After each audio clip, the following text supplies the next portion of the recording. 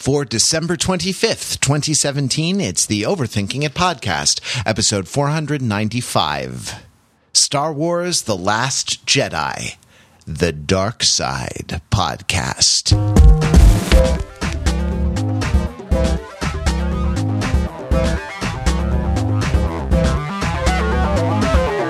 This is the Overthinking It podcast, where we subject the popular culture to a level of scrutiny it probably doesn't deserve. The Overthinkers are like your smart, funny, mortal enemies from the internet. And we are talking about the dark side of the Force as we discuss Star Wars The Last Jedi.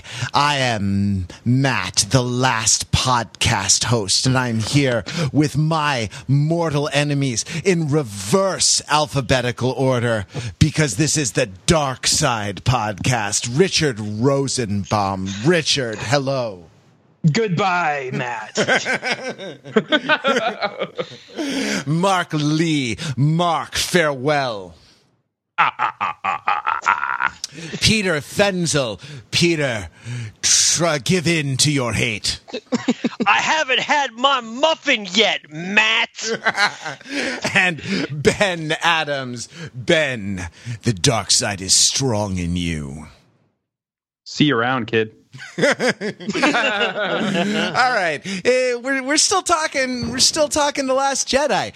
Last week we talked about the light side of the Force. We did the light side podcast. This week the dark side podcast. So The Last Jedi. Last week, in order to kick off the light side podcast, we asked who is the hero of this movie.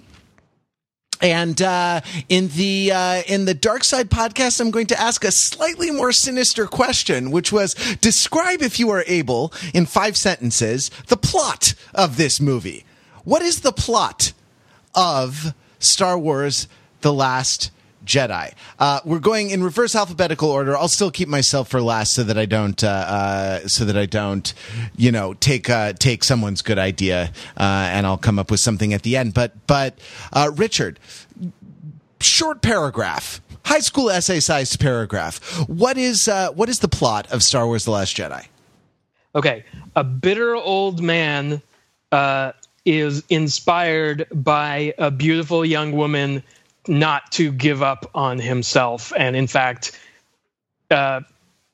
believe again that he can be relevant to the culture at large. So it's a Woody Allen movie, is what you're Yeah, it's Woody Allen. Or it's, 500 days of a long time ago. Mark, what's the plot of this movie? A scrappy band of young children learn that when a institutionalized paramilitary force royally poops the bed and fails to protect the galaxy, it's up to them to take their broomsticks and use them as lightsabers to save the galaxy. Okay, so it's like Beauty and the Beast. It's marching on the castle with like pitchforks and a spade.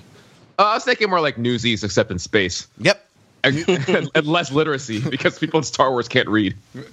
As we established last week, Pete Fenzel, what is the plot of this movie? So it's a Kafka-esque nightmare wherein a career military officer, General Hux, attempts to accomplish a very simple task, but runs into every conceivable possible problem of his own, of the devising of all the people around him, up into and including only having one giant gun that he can point at a door that doesn't work. And it's about him continually descending into madness, wherein he just yells at people to fire lasers more and more at things, and utterly and totally fails in the end, even in the utter completion of his objective. It's really about the futility of career success in the modern world when the individual is irrelevant, and error is the order of the day. So it's about the Trump cabinet. No, it's about the little too on the nose. It's about the launch of Star Wars Battlefront 2 by Electronic Arts. Ben Adams, what is the plot of this movie? This movie is The Great Space Chase, or I guess like Mad Leia Fury Space. I don't know. It's basically just the plot of Mad Max, where it's one extended chase scene played out over like a long period of time. So, Except they don't go anywhere. They're just like in nowhere. They're not even it's a slow speed. It's a slow speed chase. It's the opposite of the Fast and the Furious. It's the slow and the almost unbearably measured. My answer is that this is the story of it's a brave story of a vice admiral, Laura Dern, born without the ability to close her mouth while on camera. You don't mean that metaphorically. No. I mean that literally. There's not like a shot. She leaves her mouth open, not like she keeps talking, but that like she leaves her mouth open while standing still. I mean like she stands agape all the time in this movie. She's amazed by literally everything, everything around her. Yeah, I mean it's interesting. She's something that character is something that we should talk about as the dark side progresses. But like I think that in the light side of the Force. Sorry, let me start over. Like a different Disney property, Zootopia. This is a film. This is a film with a lot of sort of visual flair and style, wit, interesting and compelling images, and a lot of, at the micro scale, a lot of moments that are thrilling or charming or satisfying.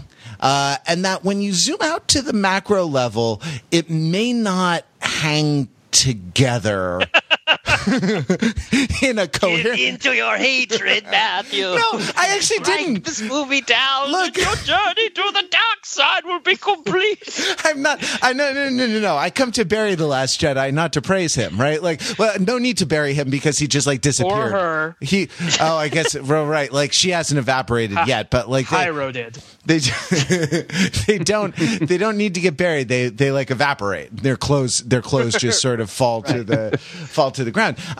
It doesn't like as a I've talked to a number of people who have said like as I went back and reconsidered, maybe there were a couple of things that didn't totally hang together. One of them is the Finn and Rose space misadventure, where the whole B plot of the movie turns out to be utterly pointless. What do you mean, Matt? Wait, right. Like, it's not like the MacGuffin, and that just seems like bad manners from the filmmakers, right? Because the MacGuffin is always pointless on some particular level, but you don't have to pull the rug out from the audience and say that like this journey that you just spent 90 minutes watching these characters go on actually doesn't really matter, and like right at the finish line we're going to snatch defeat from the jaws of victory. Indiana Jones does this too, right? Raiders of the Lost Ark would have been identical if Indy had not been along for the ride. Nothing different would have happened. The Nazis would have opened the Ark, and they all would have been face melted, and the same exact thing would have resulted. There was no, other than the government getting the Ark, there would have been no difference if he had not been in the movie at all. So, well, I think I pointed this out on our Return of the Jedi overview, which is that in Return of the Jedi, Luke's entire battle with the Emperor is completely irrelevant to the plot of the movie, because that has no bearing whatsoever on the rebels on the ground being able to shut down the shield, and has no bearing whatsoever on the rebels in space blowing up the Death Star. We talked about this a little bit last week, that there's kind of a supernatural religious plot and a military plot. Ben, I mean, I'd be curious at the level of kind of military strategy and tactics. What do you think of like go very slow?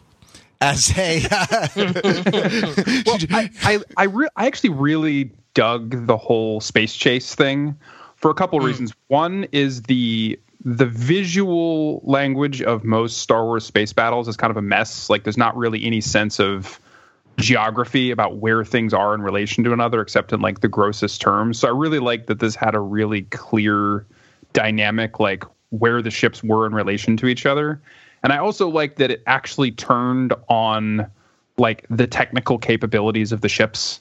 Like fuel was a problem, relative max speed was an issue, whereas normally this stuff is just kind of hand waved away as like, is this gonna be another Battleship let's jump in a space plane and fly around. So is this another Battleship the movie where it's like surprisingly accurate from a naval perspective is what you're telling us? Not right, quite like that far.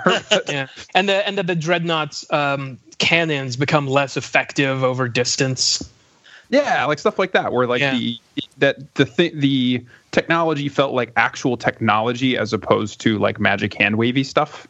Like the bombing sequence at the beginning worked great. Like that was just a great scene.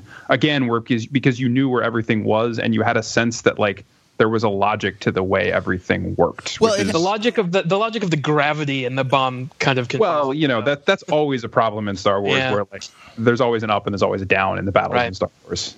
Yeah, and but there was a clear down, right? Like, and it was done in a way that actually served the story and kind of made it seem good, and it was thrilling. And by the way, that moment again, like it presented a clear set of physical challenges for it's Rose's sister, right? Right. Not like her BFF, who has the other half of the medallion. It's one of millions of clones of Rose from Genosha that have been produced for the next movie. It'll just be clones of Rose as far as the eye can see, all running after Finn with her arms open and puckering her lips, saying like, "We had a moment together, Finn. Come back." That's just going to be this. That's going to be reverse Pepe Le Pew times infinity. That in that scene with Rose's sister, right? Like there's up the ladder, falling down, the bomb remote control. So I mean, this is actually a great like for sort of hardware design, right? Like have multiple places where you can release the bombs, right? Don't make it. I mean, what if that remote control had been out of batteries and suddenly as in Battleship when it's like they are lugging this I forget what it was. They're lugging this torpedo through the gangways of the ship, right? Like they're you're running looking for a 9-volt battery. I don't know. It was not super designed, but it had great sort of relatable physical constraints. It established them with great visual kind of efficiency and made you really feel for that character and the sacrifice that she had, which is a sort of a combination of the filmmaking and the acting. But this is the dark side of the podcast. So let's say mean things about it. But it makes no sense. It makes no sense. Why can't the Emperor just light speed one ship like a little bit in front? Like they can go faster. They're just not going faster. Like why don't they have another ship that's somewhere else go in a direction in sort of a curve that goes around and is in front of where they're going? Only one ship can have this tracking thing. Yeah, but it can track the other ships. Can't they have don't they have like a line they can chart? Apparently not. And also on the flip side of that, Matt, you were talking about like moments that work that don't really make sense. Like the moment where Vice Admiral Holda goes to hyperspace and there's like that silent light effect, like that got like audible gasps in my theater. That was a great moment. But on the other hand, I was like, wait a second, that was an option? You had like 4 or 5 hyperspace capable ships that you just let get blown up with a guy on board. Why didn't all of those ships just turn around and go to hyperspeed and blow up all the Empire ships? Oh, man, it's just well, first of all, how come is so when they're opening the bomb bay doors, are they just exposed to the vacuum of space? Is that and it's just like okay? In that part of the first part of the movie, and if they have these bombs that they can just drop on a dreadnought with all of its armor and shielding, how come it's so hard to blow up the metal door or the wooden door, and we have to bring in like miniature Death Star tech, and we can't just like lob a basketball at it with a catapult, right? Or even like I don't know, like use a hammer or something. I don't. Well, that's because the dreadnought was down and the door is sideways. Why did Poe Dameron think the dreadnought was a fleet killer when the dreadnought is incapable of killing the fleet? Like, why? Sorry, I get a little bit worked up. It's what is it? Anger leads to fear. Fear leads to fear leads to anger. Fear leads to anger. Anger leads to hate. Hate leads to the Trade Federation, and then the Trade Federation leads to Count Dooku, and then that's the dark side. And Got Count it. Dooku's connected to the knee bone. And the Dooku's connected to the knee bone. All right, I'm on board. Well, I mean, there wasn't a lot of Dooku in this movie. It was PG-13, I think, right? And that's and Dooku would have been too sexy. They would have had to rate it R. Hello, Minister. Thank you for coming. Mr. Yoda, let's see your skills with the lightsaber. Sorry, I just love Dooku. So you said that the plot with Finn and Rose is pointless. I would like to list a formal complaint against that. Well, fortunately, there's no bureaucracy here because I am controlled by the dark side. Let's see if your Schwartz is as big as mine. The supreme podcaster is dead. Force grab. Dude, Matt straight up sucks. No, so the point. Okay, so you guys saw Finding Dory, right? Yes. Go on. Also another Disney movie, by the way. Yes, Finding Dory is to a large extent a propaganda film by the Walt Disney Corporation theme park division to tell you not to go to SeaWorld, to try to ingrain in children that going to SeaWorld is bad and that you should go to the Disney theme parks. The Last Jedi segment where they put I'm assuming that Rose is Chinese, she may not be, but the casino. I think she's Vietnamese, but continue. She's Vietnamese. Okay, she's Vietnamese. The casino did look a lot like Macau to me, like Space Macau. But regardless, this was an indictment of non-Disney related vacation resorts. That like everything that you can do at the place that they go to is the only stuff you can't do at a Disney vacation resort, right? Like gambling. You can't gamble at a Disney resort, can you? They don't have like casinos. Maybe somebody can correct me. They don't have like horse racing or llama racing or like Pokemon racing or whatever it was they were doing with the Vulpexes. No, sir, they do not. And this is a movie that is about like moral vagary and like the light side and the dark side kind of live together. And you have to understand that like maybe it's not as simple as there being good guys and bad guys and it's all the same, except you know who stinks? Casinos stink. Screw casinos. Like we love you, the Walt Disney Theme Park Division. I mean, I'm not really joking. That's the thing. I kind of think that that's what happened, but maybe that's my own little. So while you were talking, I Googled and found an article about how Disney is fighting casinos in Florida, like actually lobbying for laws to make it harder to open casinos in the state of Florida. There you go. I'm not making this up. As soon as Disney buys Las Vegas, they're gonna have to George Lucas this whole movie and make it a little less anti-Vegas. Right, exactly. Like how make it about how you go to like provocative circus shows with scantily clad performers or something like that. Right? Yeah, Like, and Disneyland doesn't have casinos, but they do have droids. So they're not cruel to animals, but they are cruel to animatronics. Yes, this movie does take no stance on animatronics.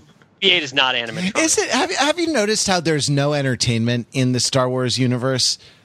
That there's no there seems to be no.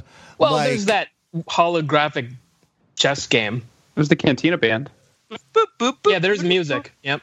People go to bars. The worst people go to bars. I guess. Yeah. Well, the worst people go to Space Macau. Like the best people go to Maz Kanata's bar, and though I really like disapprove of her position vis-a-vis the labor movement. Because I think unions in general are entitled to, if not utter deference, then at least respect. And you would say that, you left-wing coastal elite. So wait. When does Maz Kanata bust down with the Pinkertons? And is that even her name? I think Maz Kanata is, I think, a model of sword. Okay. No, I think she was from or katana is what it is. she was in Mortal Kombat, wasn't she? Okay. So what is the name of Maz Katana is what they needed in Coco to sort of cut down the land of the dead. No, Maz Kanata. That why was she fighting? She said, French. I'm sorry. She said it was she says it was a union dispute. Yeah, exactly. There was a job action. There was like a work stoppage. What? This actually happened in this movie? That Oh yeah. What else happens in this movie that I totally missed? It's so confusing. Did you not when they are FaceTiming her to get a reference to Space Benicio del Toro, right? This movie makes no sense. Right? Like, right. Where she recommends Space Benicio del Toro, or does she? Does she recommend some other person they never meet? Anyway, continue. Well, there's a good point. Like, does she put them right in the spot they need to be, or do they screw up their mission? After all. Yeah, so that whole thing. She is in the middle of a pitched blaster battle. Do you recall this? She's trying to murder her employees. She's trying to discipline her employees. I'm willing to give her the benefit of the doubt and assume that they started it. She's fighting for their right to work. So more realistically, she's speaking euphemistically about a gunfight that's broken out at her supposedly seedy bar, which we've of course seen has been thoroughly sanitized and is not seedy at all.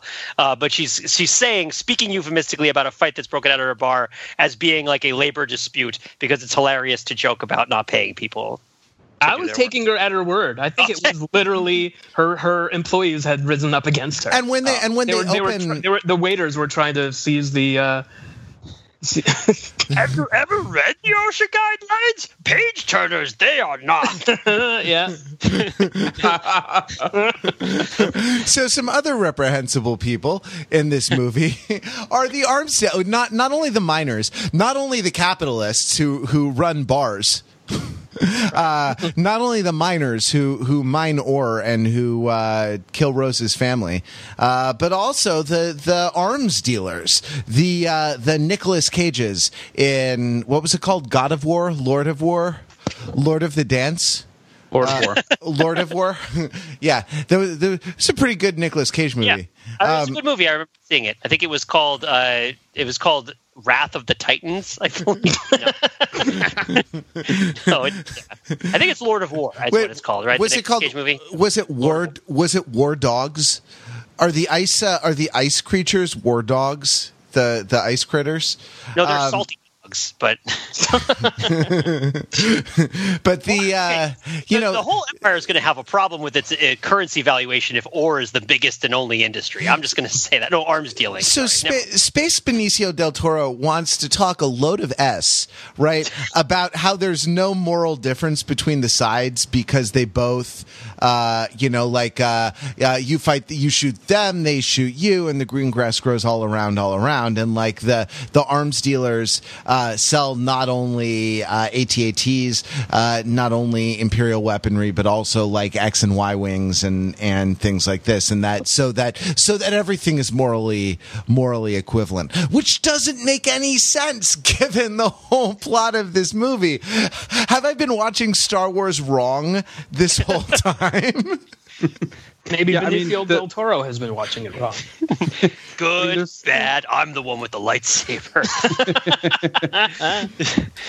I mean, the line, which I think really worked, was these are the worst people in the galaxy, and you're expecting another seedy bar, like the cantina, but it's not. It's a casino, with full of these rich people, and that line really landed. But when you think about it, it's like, no, you're running from the worst people in the galaxy, the genocidal First Order. Like I get it. Arms dealing is not the best, but like the people using the weapons are generally accepted. Ben, say what you will about the tenets of national First Orderness. At least it's an ethos. They just blew up like a half dozen planets. Exactly. This isn't even like the Emperor, where he's like trying to make bureaucratic reforms that everybody thinks are going to lead to things being being worse in the future. Like, they are literally genociding their own population for no reason. I mean, not like half a dozen planets, like dozens and dozens, if not hundreds of planets, right? Yeah, look. Death Stars don't kill people. People kill people. Look, I have no idea how many planets are being blown up in this movie franchise right now. It just seems to not be a number that the movies are keeping track of in a way that Is it matters. any more than 0, meaning that the First Order is still worse than the guy selling the weapons? What about the guy working at the casino? Is he terrible and deserves to be trampled by a space Vulpix llama too? Like, I don't think so. I don't get it. I mean, okay, so let's just step back for a second. He's fun to colluding. It's fun to poke a lot of the holes at the logic of these things here, but let's take some of what we learn about the Galactic War and the Galactic arms trade and the Galactic economy at face value, right? Okay, so Benicio del Toro steals a ship from a specific arms dealer who's selling weapons to both sides. Okay, I get that. That's not really an indictment on one side or the other, and then there's people go on to say that in war, there's always someone who profits from it. War is a business in a certain way. These things can be true again without making a moral equivalent argument between the First Order and the Resistance. No, I think so. I mean, to cash that out, it would be the example of a war profiteer in the U.S., in let's say World War II. Because, I mean, Star Wars is you always have to kind of track back to, space Nazis. I mean, that's where this movie really lives. If someone is a profiteer in, the U.S. in the 1940s, yes, they're helping fight the Nazis, which is good, but it's maybe not, the most noble profession, particularly if they're, raking huge profits while everyone else is suffering from this war. So, maybe it's possible to just be talking more generally about the distastefulness of profiting off of suffering. Right. Well, Benicio del Toro is true neutral in here, right? He doesn't have any ideals at all. He's willing to, at the drop of a hat, change sides based on which way the wind is blowing. I don't know. He's neutral evil though because of his self-interest. He makes a deal with whoever's going to save his skin at any given time. Well, I mean, he's kind of the other side of Han Solo in a way, right? He's given that same choice. He could help the good guys, or he could just take the money, and he decides to take the money instead of helping the good guys. But he he was happy to help them when it was to his benefit. So his philosophy is, there's no good or evil, there's no dark or light, and it's all just, everybody's the same, and so don't worry about anything.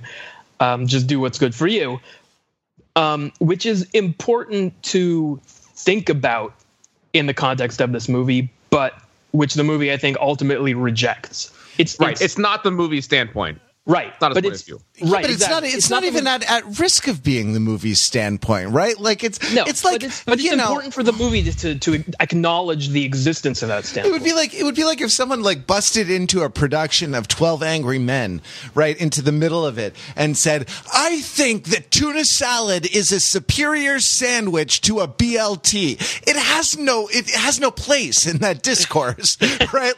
It's not there's no peril associated with that moral position because it's so obviously wrong. Well, sorry, go ahead. No, here's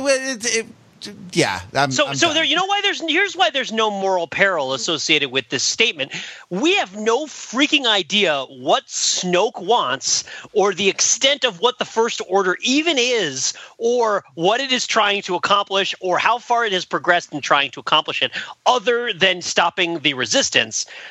And as such, we have no idea. The immediate comparison that comes to mind is Casablanca, where in Casablanca there's this sense that World War II is ramping up and happening, and there are Nazis out there, and there are Vichy French out there, and there's Americans, and there's British and French and Czechs, and they're all fighting each other, but they're not fighting here. Here in Casablanca, we have a certain amount of removal from them, and we're a place where people come to kind of get away from it a little bit, but the the trouble follows them here. And so there's this dynamic of like, well, we're not really near Germany and France, but we're not so far away that we can totally extricate ourselves from the situation. I have no idea where Space Macau is relative to the First Order. I have no. Is Snoke tolerant of like a market economy? Is Snoke like Snoke's like, oh, what I want to do is establish domination over a very small core territory, but everybody else is going to be allowed to function as client states and maintain their own way of living and have parties and their own fortunes, and I'm not going to confiscate any of it. Like Palpatine ran a tight freaking command economy ship, as far as I could tell. Anyway, I think what's going on. I think what's being implied, at least, and probably the new extended universe stuff goes more in depth into this because that's what they do. The Republic government, the government of the New Republic in general, didn't consider the First Order a threat. They said, okay, we're in charge now. We're the government, and the First Order is not really a big deal. They're off doing their thing, and yeah, they suck, but they want to overthrow us, but they don't have a chance. And that's why the Resistance exists, because Leia and whoever decided to follow Leia said, no, you're dramatically underestimating the threat that the First Order has. So the First Order has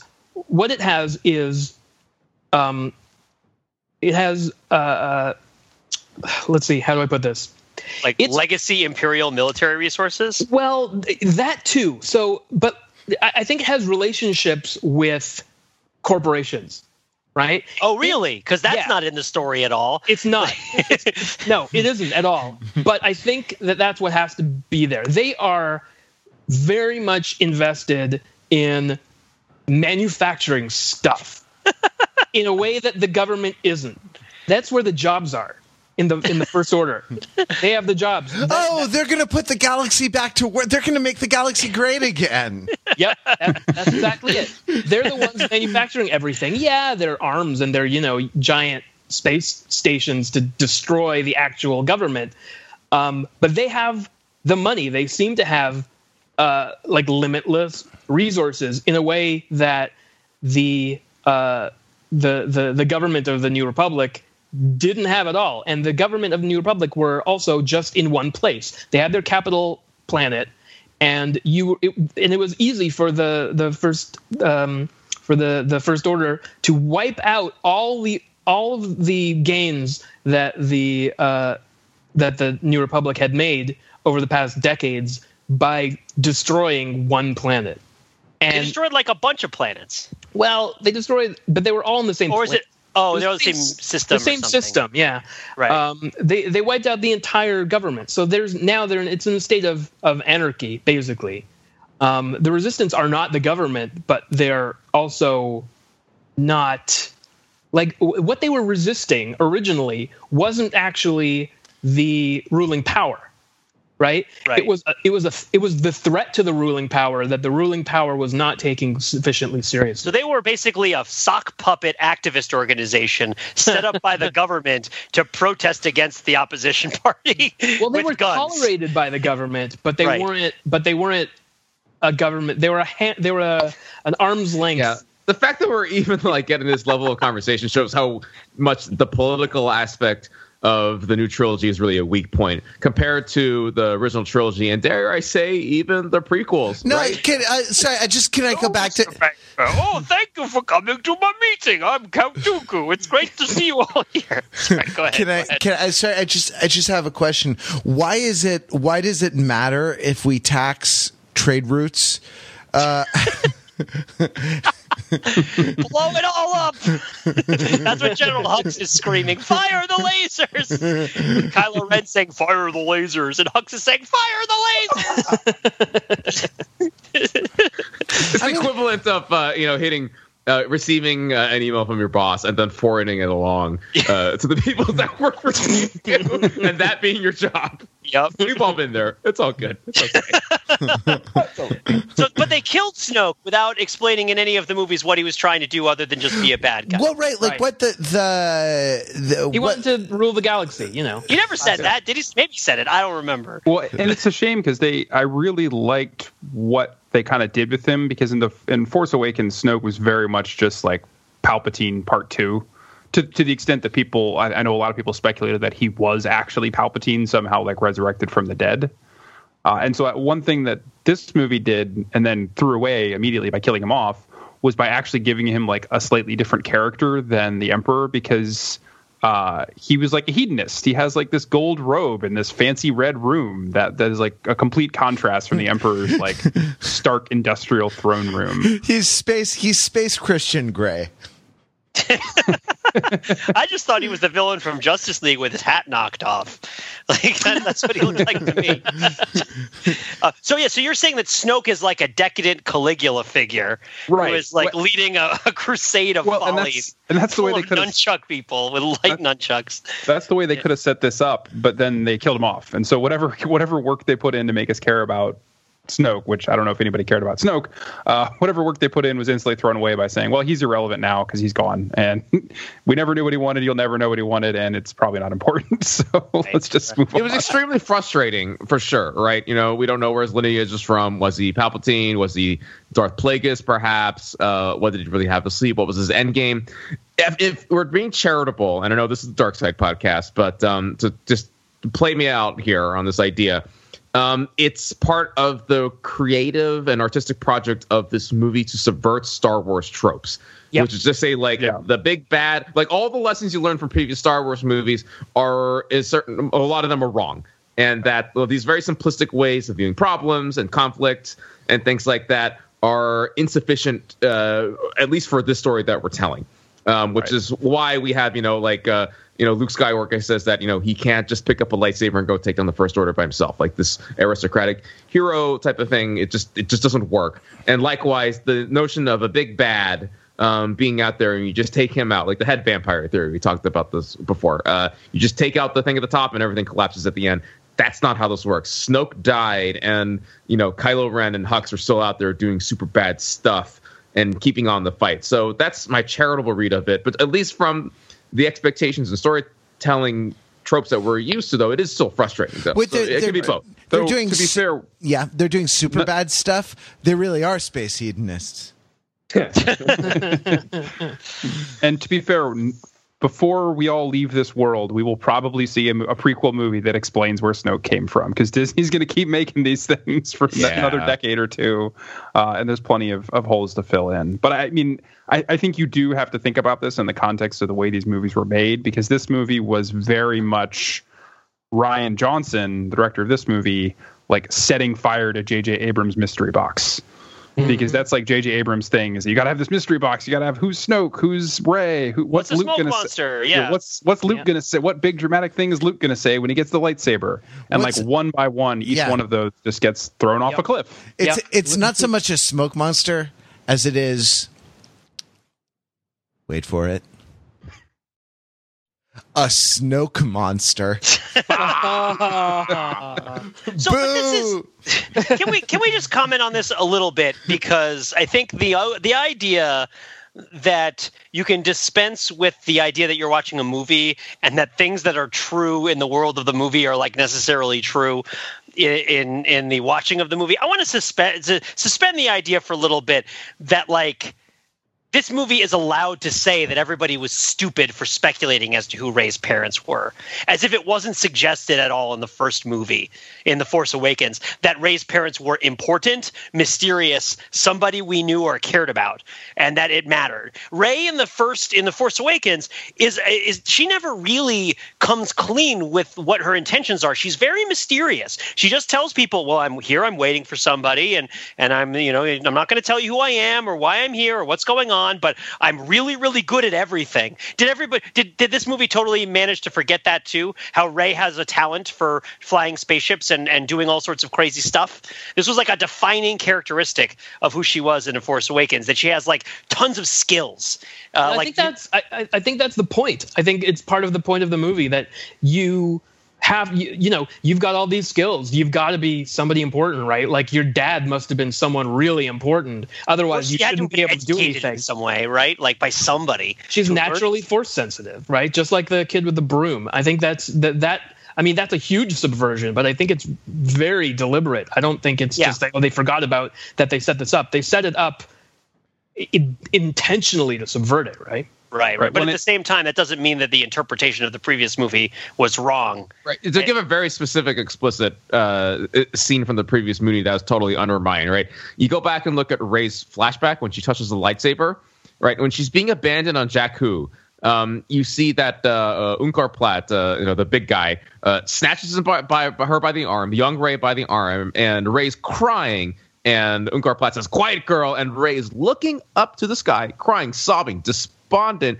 as a spaceship goes up with the really heavily implicit notion that those are her parents on there. And the parents were important. She's sad because the parents left in that way. And all those things matter a lot. And to kind of toss all that out the window does feel like a double cross, a bait and switch of sorts, and it's tough to deny that. I think it does put a very different cast on that secretiveness of Rey in the first movie, because you got the sense that she knew something about her parents that she didn't want to reveal, and now you find out that they're taking it at face value that they're like dead in a pauper's grave somewhere.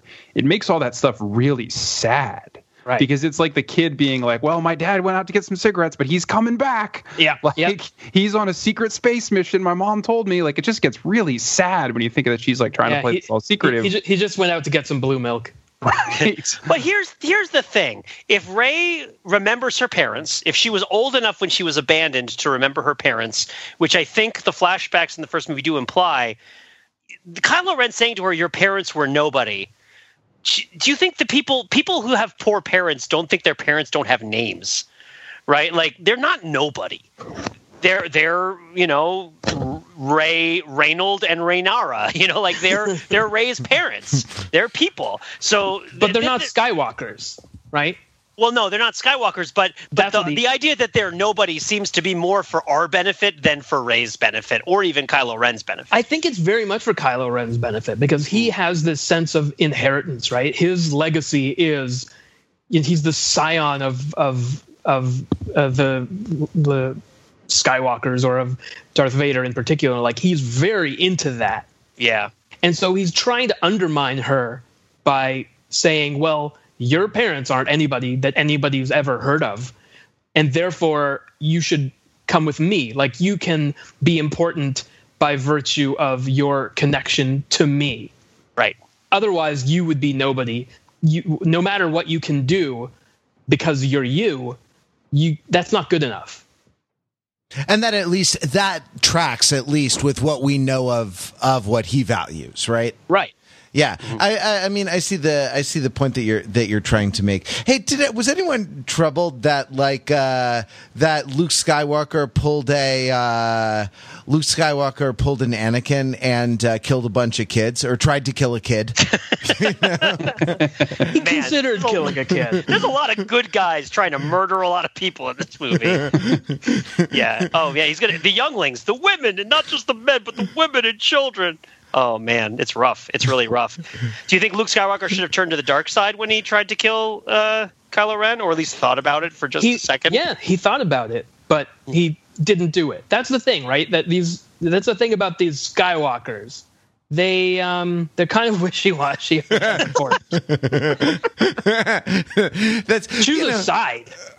And a little bit like he's got the bad parent thing of like, all right, in Daddy's bedroom is a secret closet and you can never go in it. Your mind went straight to the secret closet. I told you not even to think about the secret closet. Yeah. Oh man. What a terrible fake father figure. that he is. I don't know. But he's the one, hating on the Jedi and their arrogance and their hubris. He's almost criticizing the structure that we've identified in previous Star Wars movies, where there's a supernatural plot and a military plot that don't necessarily intersect in all the ways that we might think they do, because we cross-cut back and forth between them. Just because you cut back and forth between two storylines that are progressing simultaneously doesn't necessarily mean the storylines are related, except for maybe thematically. Right? Is this the advent of the woke republic, where Jedi aristocrats and old establishment generals like General Laura Dern and General Carrie Fisher, peace be upon her, are irrelevant, and it's all the Poe bros. Well, go ahead. You go ahead. I'm fuming. The dark side is strong with me right now. It's just that he still hadn't yet learned that failure doesn't mean you're worthless, right? The Jedi failed, and they really did, and Yoda admits it. But again, failure is the best teacher, right? Or I'm sorry, the best teacher failure is. And Luke hadn't learned that. He admitted the Jedi failed, he failed, therefore we must have been wrong all along, because perfect people succeed and imperfect people are the bad guys. And that was wrong, and he had to relearn that, or learn that for the first time. He had suffered setbacks in the original trilogy, but he had never really, other than those momentary, power would be really nice, or it would be great to be able to be angry and just flip out once in a while. But he'd never really said, what is all this about? Why bother? Because we're not perfect. We didn't win. What if the Jedi are so great? Why are they all dead? Well, Yoda knew, but Luke didn't know that doesn't really track. No, it's Order 66. It doesn't just happen by accident. Right. It's a little thing called Genosha. All right. All right. Go. So here's the way that you run a revolution. Give in, Pete. Here's the Jedi. Here's the Last Jedi blueprint for how you successfully run a revolution. The first thing you do is you identify the voices in your revolution that represent the kind of old authority, and then you identify the voices in your generation that represent the potential new way of doing things.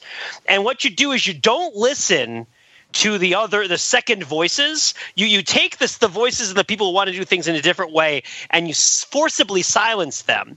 And then you take the people who are the old guard and you have them kill themselves.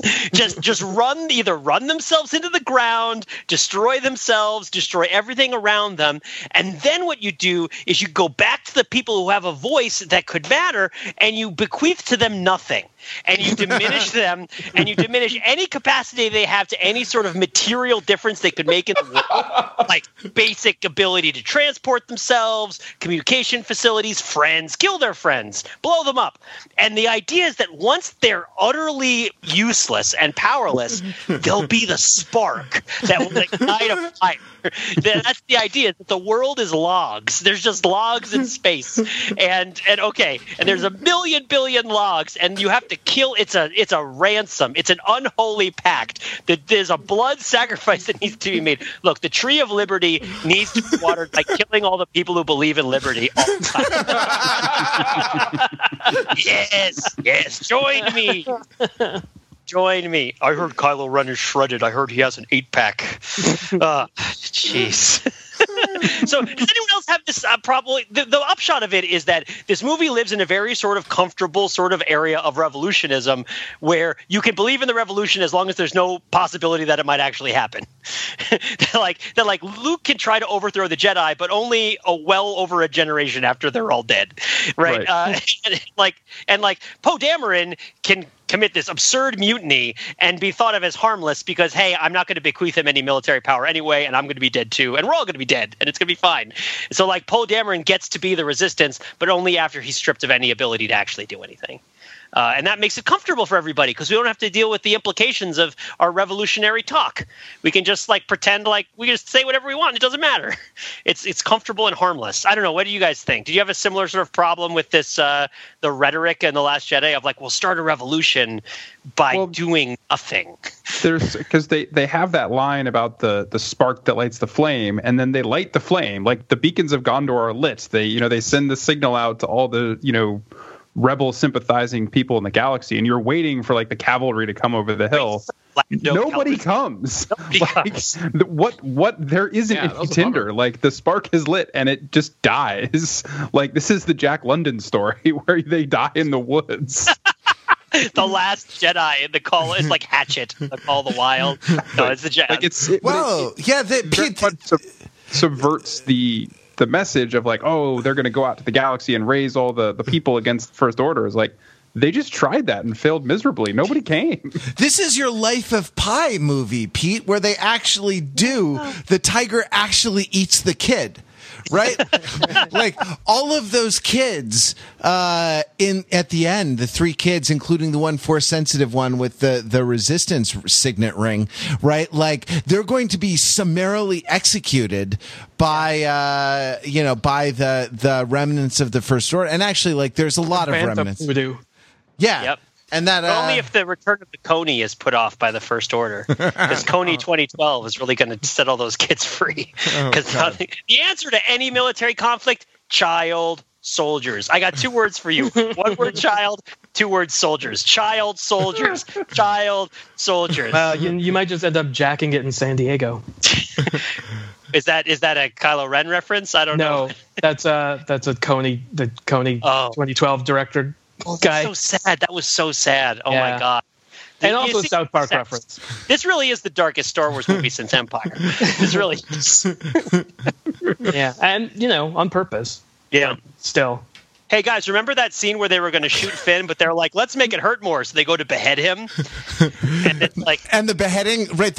Not just the beheading, but like space beheading with an energy weapon, so that it will be really excruciating. Because beheading with a sharp knife, it's like your spinal column is severed instantaneously. Your perception, blinks out. It's I guess it's gorier, but it's about, as far as suffering is concerned, it's about the same as a firing squad. But no, they get the torture sticks. They get the paint stick. Yeah, exactly. Yeah. That's exactly where I was going. Or some kind of like American Gladiator looking type weapon.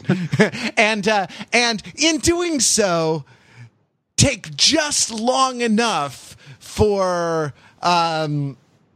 Vice Admiral Laura Dern to blow up all the spaceships, for Rey to kill all the people in the Red Room of Pain, and just remember, if you can kill bad guys as a good guy using the light side of the Force as long as they have nunchucks, then it doesn't count. People who don't have nunchucks, you're not allowed to stab, but people who have nunchucks, they don't count in the Force.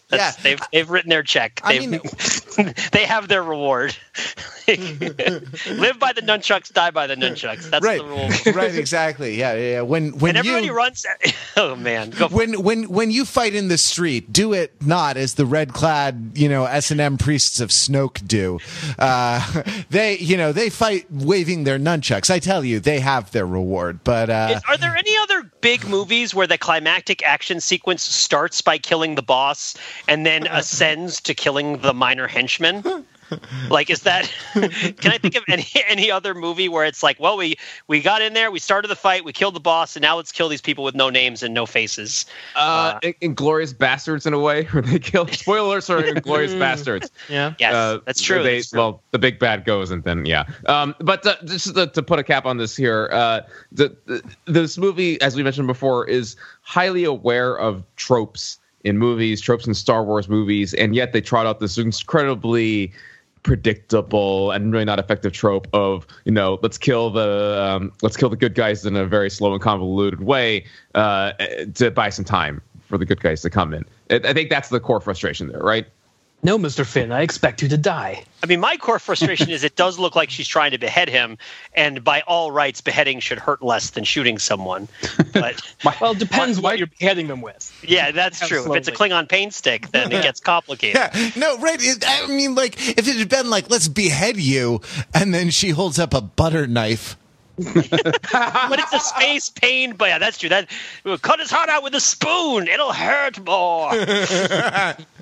My issue with that scene is they just, even with an unlimited special effects budget, they still couldn't figure out a way of convincingly showing, like, how that scene ends with, like, the explosion. Like, we just cut straight from the blade literally on their neck to them unconscious in a burning, hangar or whatever, with no one around. Yeah. Like, there was like an entire, battalion of stormtroopers, and they're all just all gone. And they couldn't even figure out how to do that. So we'll just wave it away with a star wipe and we're done. Right. And Phasma's invincible. She has actual armor that works. Yeah, alone among, like, her silver armor is made of unobtainium or something like that, right? Well, hold on a minute. Let me go to my local bookstore and purchase a book that I can read to explain this plot point in this movie, because obviously that's the kind of research that you need to do to appreciate what's happening on a basic level in a Star Wars movie now. Oh, you're talking about the Phasma backstory novel that you got? Yeah. It's like from the Emperor's personal ship, right? And it's not replaceable. Her chromed out, tricked out, wicked stance with rims on it, stormtrooper outfit. Yeah. The truth of it is far more mundane, which is that Kathleen Kennedy walks in to a workshop where people are working on concept art for the movie, and somebody drew this wicked cool stormtrooper in chrome armor, not connected to the script or anything, just like something that looks cool. And Kathleen Kennedy's like, that needs to be in the movie, and that's why Captain Phasma is in these movies. I mean, there's as good a reason as any. There is a sense where, and to more or less all Star Wars movies are like the director playing with his action figures. Like, this movie definitely had a feeling of a kid just like, and then Finn and Rose, they go to the casino, and then they go boom, and then they go back, and then it's just like kind of one thing after another, all strung out. And then Luke Skywalker, they're all like pew pew pew, and then he's like, this isn't even my final form, and he steps out. But no, he's actually Naruto. Yeah, exactly. Shadow clone.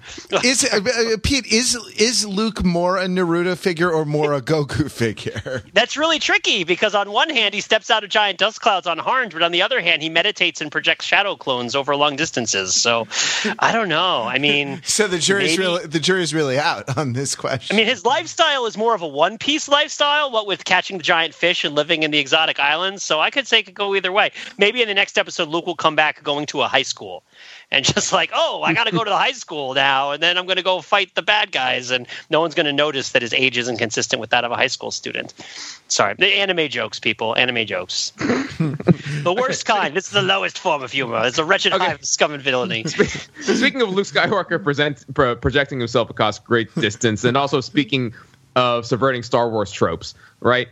Are we meant to read the final quote-unquote lightsaber duel between Luke and Kylo Ren as a lightsaber duels don't actually matter kind of slap upside the head to the audience who has overindulged in Star Wars tropes for too long? That's interesting. I would say go for it. I think it ties into what I've been saying, to what I was saying earlier about the Return of the Jedi, that very frequently the lightsaber, or I should say the winner of the lightsaber duel doesn't matter, at least in good Star Wars movies. Like the prequels, a lot of the times who wins the lightsaber battle is very important to the plot. Like, right. Qui-Gon dies because he's not very good at fighting in lightsaber battles, which is like a bad example. Whereas Obi-Wan dies because it's like a contest of wills. It's this battle of good versus evil. It's like the spiritual battle. And so I think this does fit into the latter, where because it's a hologram, it really doesn't matter who's better at lightsaber fighting in this battle. Yeah. It's Luke tricking Kylo using kind of the light side. Finally, the good is dumb, but in this case, the light side actually, manages to pull one off. So by the way, the people sitting behind me during the opening night showing where I saw this movie, which was a lot of fun. Don't get me wrong. It was great to see this movie opening night. There's at least one person in costume, a lot of kids. The teenagers behind me, there was one who really wanted to talk during the movie. And because of the seriousness of this being a Star Wars movie, the others managed to quiet him down for like about half of the movie. But then the various kind of weird, confounding, silly, bizarre things that didn't quite make sense kept compounding. And you could feel them lose the moral high ground to their friend who wanted to talk during the movie. And I think the moment which really kind of really brought it to an apotheosis is when you're in the rebel base behind the giant magical door of metal that can't be blown up by anything other than this one thing. And the hooded figure like walks in through the back door, of course, which is of course a major plot point, but goes unremarked at the time. Mm-hmm. And as this figure walks up, the guy sitting behind me goes, "Dude, it's Mace Windu."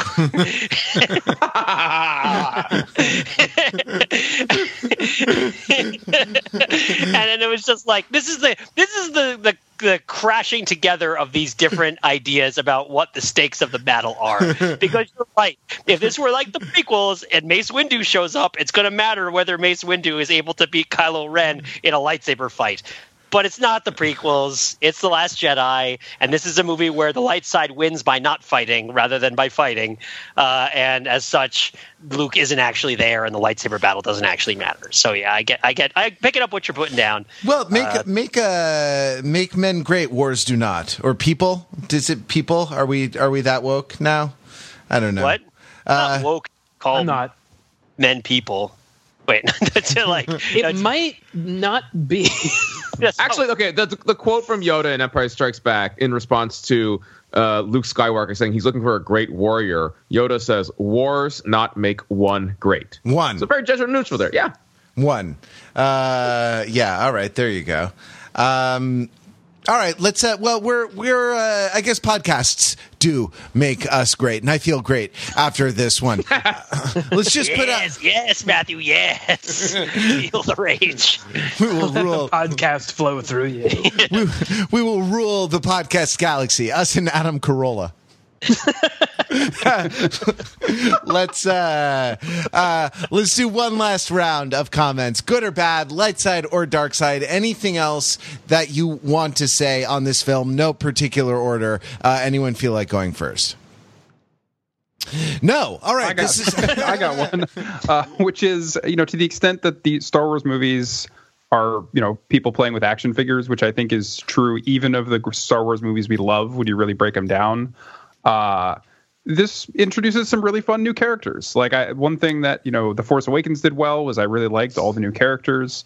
I really liked the new characters in this one. Rose was great. I feel like we didn't talk about Rose enough. She was a really fun new addition to the cast. So Sure. I'm looking forward to seeing her. Yeah. Vice Admiral Holdo was awesome. And I can only assume that they've already greenlit a prequel trilogy starring just Laura Dern as Vice Admiral Holdo.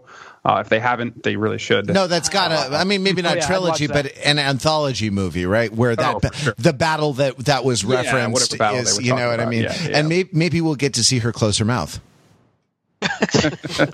Literally, close her mouth. Okay, great characters. Talk about, subverting tropes. What about And Space Fenster from Usual Suspects was also great.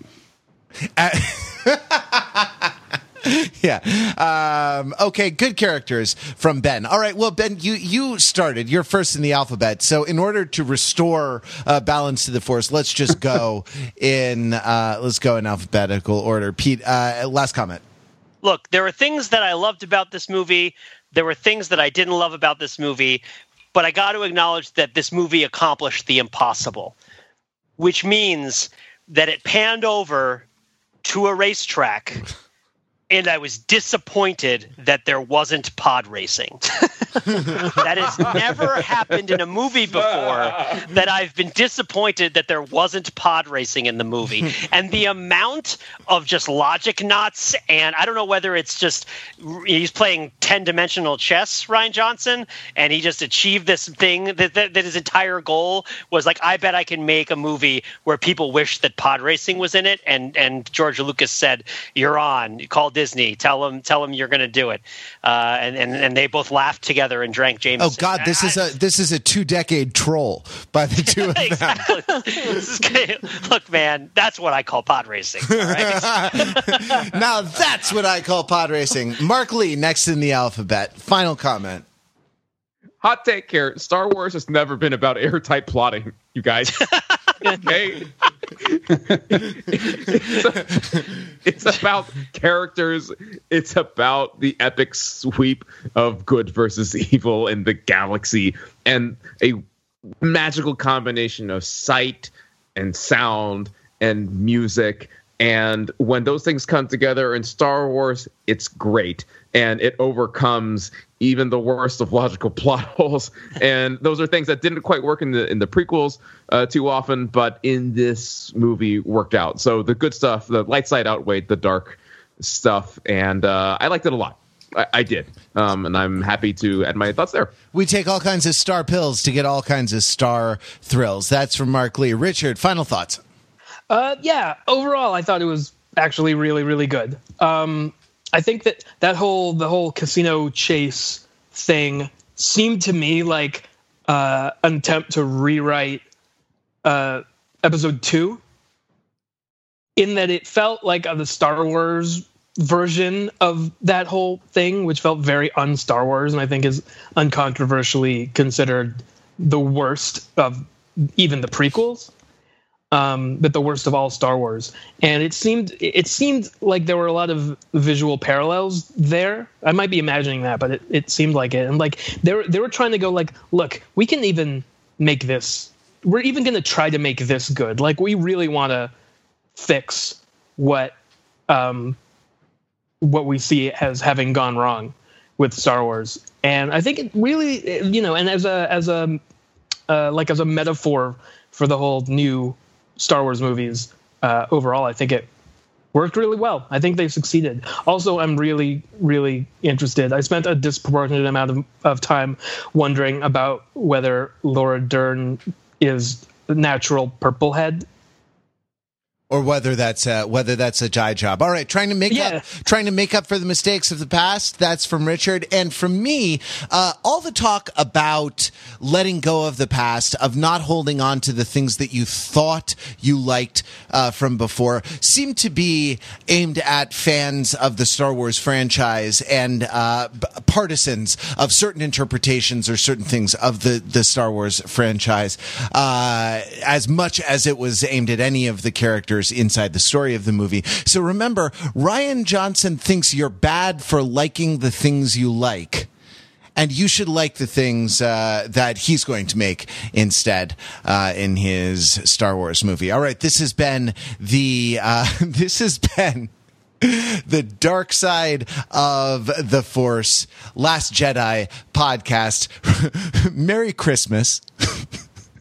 Because that's when we're releasing this. So we hope that the holiday season is over. Now that it's over, you're probably like Rey on the planet Jakku, not getting enough portions for her scrap that she turns in. You're probably disappointed now that Christmas is over. Hanukkah is almost a week over. Much of the gifts have been given. You're probably very disappointed in what you've gotten. So why not go give in to your anger? Fear leads to hate. Hate leads to anger. Anger leads to the Overthinking It gift guide, where you can correct the mistakes of the past by getting yourself some cool gifts from Amazon, recommended by the Overthinkers, or some awesome Otis swag. Get our lovably merchandised mascot on all manner of soft goods, including shirts, hats, tote bags, and the like. I want to do socks. Would you buy Otis socks if we made some printed Otis socks? We might do that in the future. Head over to overthinking.com and check out the gift guide there, because after the giving, it's time for the taking, and it's yours for the taking in the Overthinking It gift guide. Thank you very much for 2 weeks of awesome podcasting from my very good podcast friends, Richard Rosenbaum, Mark Lee, Peter Fenzel, and Ben Adams. Ben, a particular pleasure to have you on the Overthinking It podcast. We don't talk to you enough, and it's a pleasure when we do. Thank you for everything you do on the site. Thank you, Matt. It was great to be on. When the Last Jedi. Last Jedi hurrah. All right. Well, next year is a new year, so we'll be back with more new Overthinking It podcast. Till then, visit us on the web at overthinkingit.com, where we subject the popular culture to a level of scrutiny it probably doesn't deserve.